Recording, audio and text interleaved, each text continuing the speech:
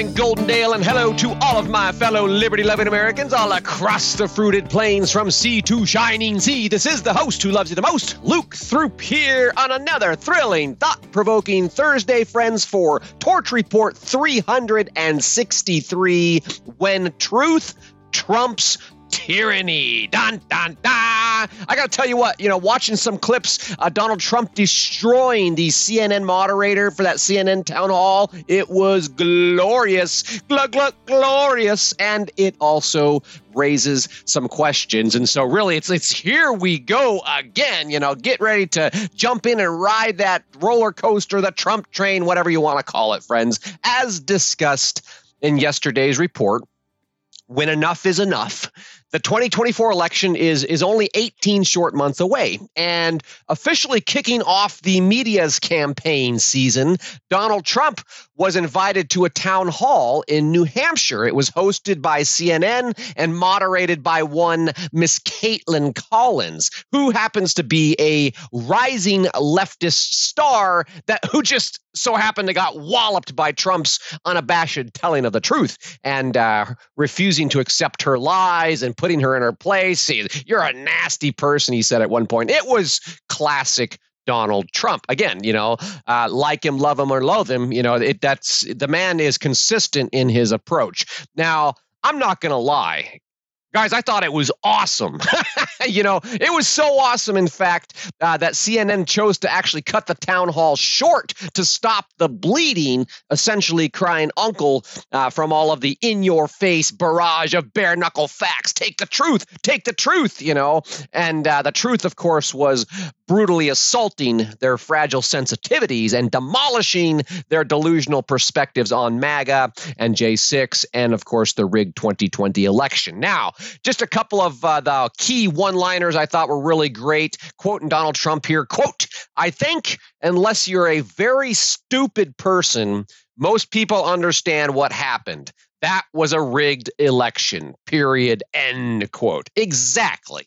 Unless you're exceedingly stupid and have your head buried so far up your backside you cannot see the light of day, you understand that the 2020 election was rigged, okay? Now, next quote, "It's time to treat MAGA, the greatest political movement in our country's history, with some respect. Period," end quote. I like that one. Time to treat MAGA with some respect instead of, Joe Biden, the sock puppet out there saying, MAGA's the great, semi-fascist, greatest extremist threat in American history and all that. No. It's time to treat MAGA with respect. It's roughly half the country we're talking about here. Third quote here, quote, "Our country is dying.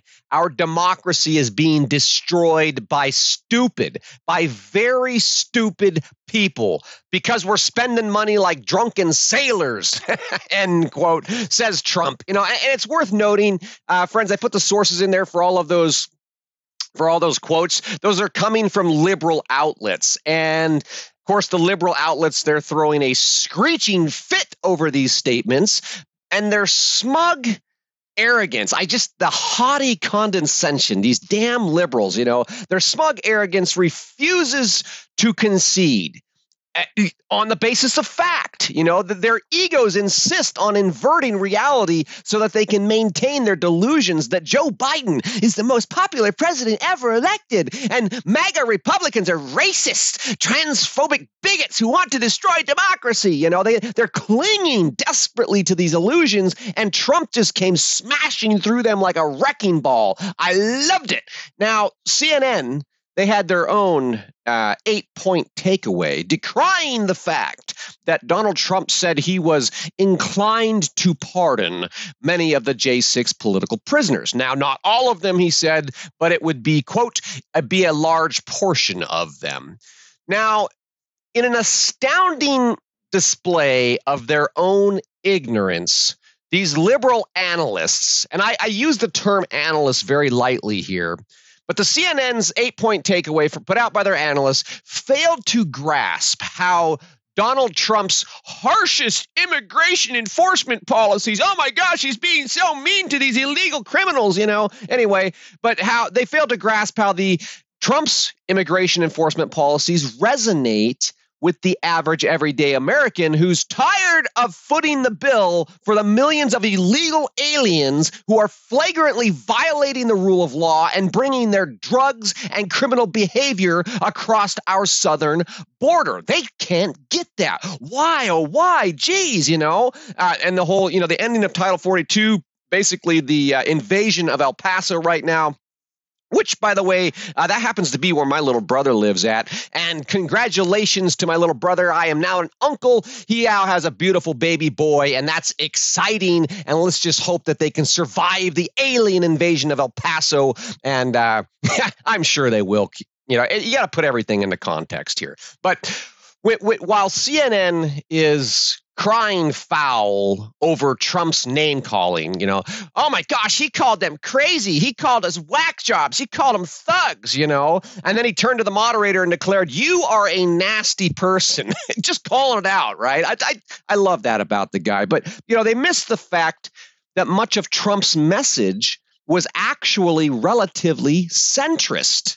Okay, when they were pushing Trump, saying, you got to take sides on Russia-Ukraine conflict, right? They're pushing him to try to take sides and toe the line. Trump said, quote, I don't think of it in terms of winning and losing. I think of it in terms of getting it settled so we can stop killing all these people.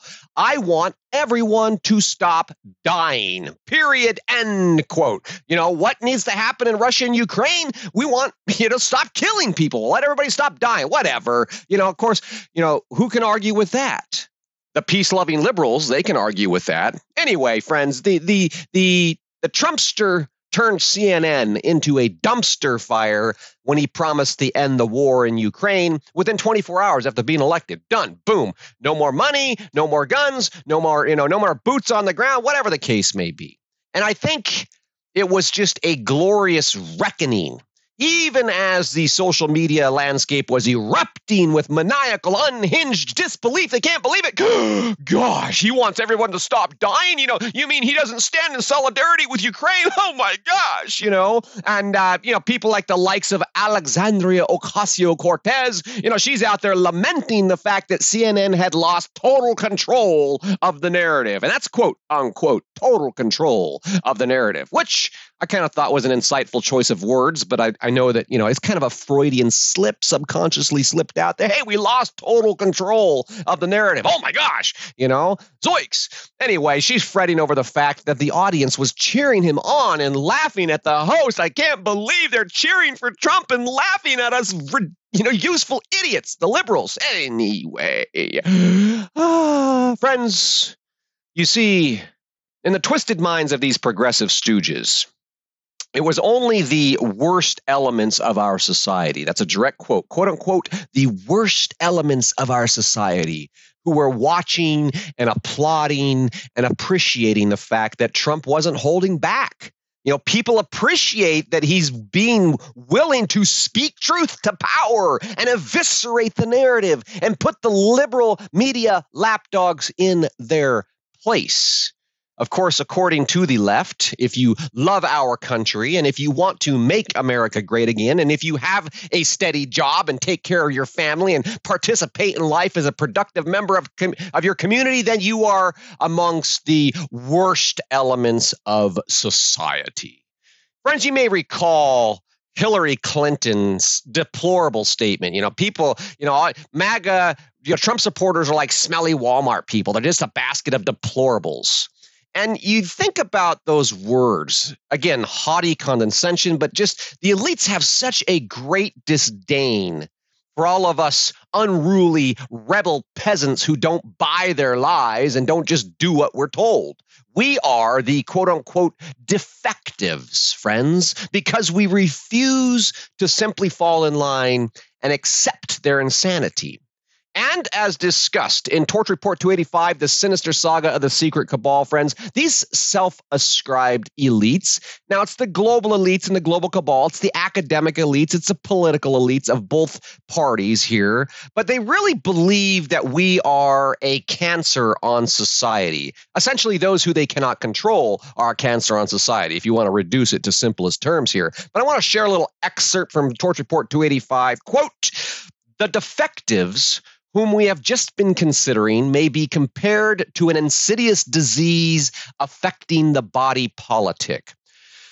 Our present methods of treating defectives leave great numbers to produce new offspring and create new cancers in the body politic. And it would be no means a misnomer to call the American Eugenics Society a society for the control of social cancer. Now, again, those are coming out of Torch Report 285, and that was a excerpt there from a report. What was the name of that report? It escapes me at the moment, but it was the Tomorrow's Children, talking about the goal of hygiene and all this kind of stuff. It's put out by the directors of the American Eugenics Society, who happen to be, professors and deans and heads of departments in Ivy League institutions. At any rate, that's how they see us. And I wanted to share that as a refresher because it's important not to lose sight of their lofty perspective that we defectives are a cancer on society. The global elites believe that we are useless eaters who are destroying the planet, and in their own words, quote, fast forward to the early part of the 21st century, and we just don't need the vast majority of the human population. Wow. When we consider this disturbing sentiment, I believe it's imperative to realize that these sociopaths who harbor such a deep and bitter contempt for the bulk of humanity, they have a very detailed, very methodical plan to deal with this little problem of defectives, the social cancer. Okay? More than a century of strategic central planning has culminated in the current Great Reset, Agenda 2030, etc. And all of this intends to reduce the human population of useless mouth-breathing, meat-eating peasants and achieve total global control by enslaving us all in a techno-dystopian hell and treating us like these soulless, hackable animals that they claim we are. As the World Economic Forum advisor, Dr. Yuval Noah Harari, so eloquently puts it, quote, we humans should get used to the idea that we are no longer mysterious souls. We are now hackable animals. That's what we are. Period. End quote. We are hackable animals, friends, and they will treat us as such. And yet, being the unruly peasant that I am, I flatly reject the premise that we are no longer mysterious souls. I think I'm exceptionally mysterious myself. I don't know about you, nor should you or I or anyone else on the planet get used to the idea that these arrogant bastards know what's best for the whole of humanity. Instead, friends, I contend that we should maintain our status as deplorables in good standing and continue going about our defective ways, attempting to restore some semblance of sanity for future generations, pissing off and pissing on the elites as much as humanly possible and laughing in the face of the useful idiots as we go about our merry way, friends. But that is just me feeling plucky. So let's go ahead and zoom out. Zoop, way out. While I'm thrilled with the way Trump trounced CNN last night. I mean, it kind of makes me fall in love with the guy all over again. This is the Donald Trump. I mean, this is good. Who else calls it like that? I love it. He's not polished. He's brass. He's bold. He's unafraid, unabashed in his bashing of the liberals. Anyway, I think it would only be fair to round out the discussion here today with a recap of my previously stated reservations. Okay, so if you're new to the audience here, friends, I want you to know, I need you to know, that I've voted for Trump twice before, 2016, 2020. And then, when 2020 went sideways, I rallied with the People's Convoy to support Trump, meet with MAGA people all across the country to protest the rigged election in D.C. and all of that. But at this point, that's the backstory. At this point, and looking ahead to 2024, I've grown skeptical that Trump's our best option. And I've really tried to lay that out very thoughtfully. It's not that I don't like Trump. It's that there's a lot of things going on here. And, last night's performance, honestly, seriously, it does cause me to question my own skepticism. as I've had friends say, Luke, I mean, come on, who else can do the job? Who else can do what Trump does? And the answer is, I don't know, So I do question my own skepticism, and yet I still think that it is absolutely critically important that we consider the full complexity of the situation. Okay, if you're still chewing on all this stuff, on what Trump v. Biden in 2024 might look like for our country and all that, I've outlined my thinking in several reports. I put 5 reports here, friends. Torch Report 291, the hard truth about Donald Trump. Like him, love him, or hate him. There's what we need to talk about. Torch Report 318, Peaceful Riots and Political Circus. Torch Report 320, Some Things You Need to Know. Torch Report 328, The Arrest of Donald Trump. And Torch Report 340, Life is a Roller Coaster, Enjoy the Ride. So this is a roller coaster, and we're on it, friends. And I don't for a second think that this isn't, media. It's being manipulated, I guess, is in the simplest way. It's being manipulated. We are being manipulated with this story. But I think that, eyes wide open, it's nice, it's refreshing to see Trump out there, smacking the left around a little bit on stage. I think that's great, and that is good for our country. Now, elsewhere, I have documented the left's attempts in the media to paint Trump supporters as far-right racists and religious extremists and domestic terrorists and all of that. They've been planting those seeds and watering them well. So let's not lose sight of that. Let's not forget that Joe the sock puppet Biden, the sitting U.S. president, said, he declared that roughly half the country, i.e. MAGA Republicans, are semi-fascist who represent an extremism that threatens the very foundations of our republic. Says the lying, senile old sock puppet, quote, MAGA Republicans do not respect the Constitution. They do not believe in the rule of law. They do not recognize the will of the people. They refuse to accept the results of a free election. Period. End quote. Now, per the liberal playbook. As should be expected, this is, of course, the exact opposite of truth. But if you tell a lie often enough, and simultaneously use weaponized government agencies to censor dissent, then the vast majority of peasants will eventually accept the lies and begin to believe them as truth. And of course, friends, as you know and I know, believing that something is true doesn't make it the truth.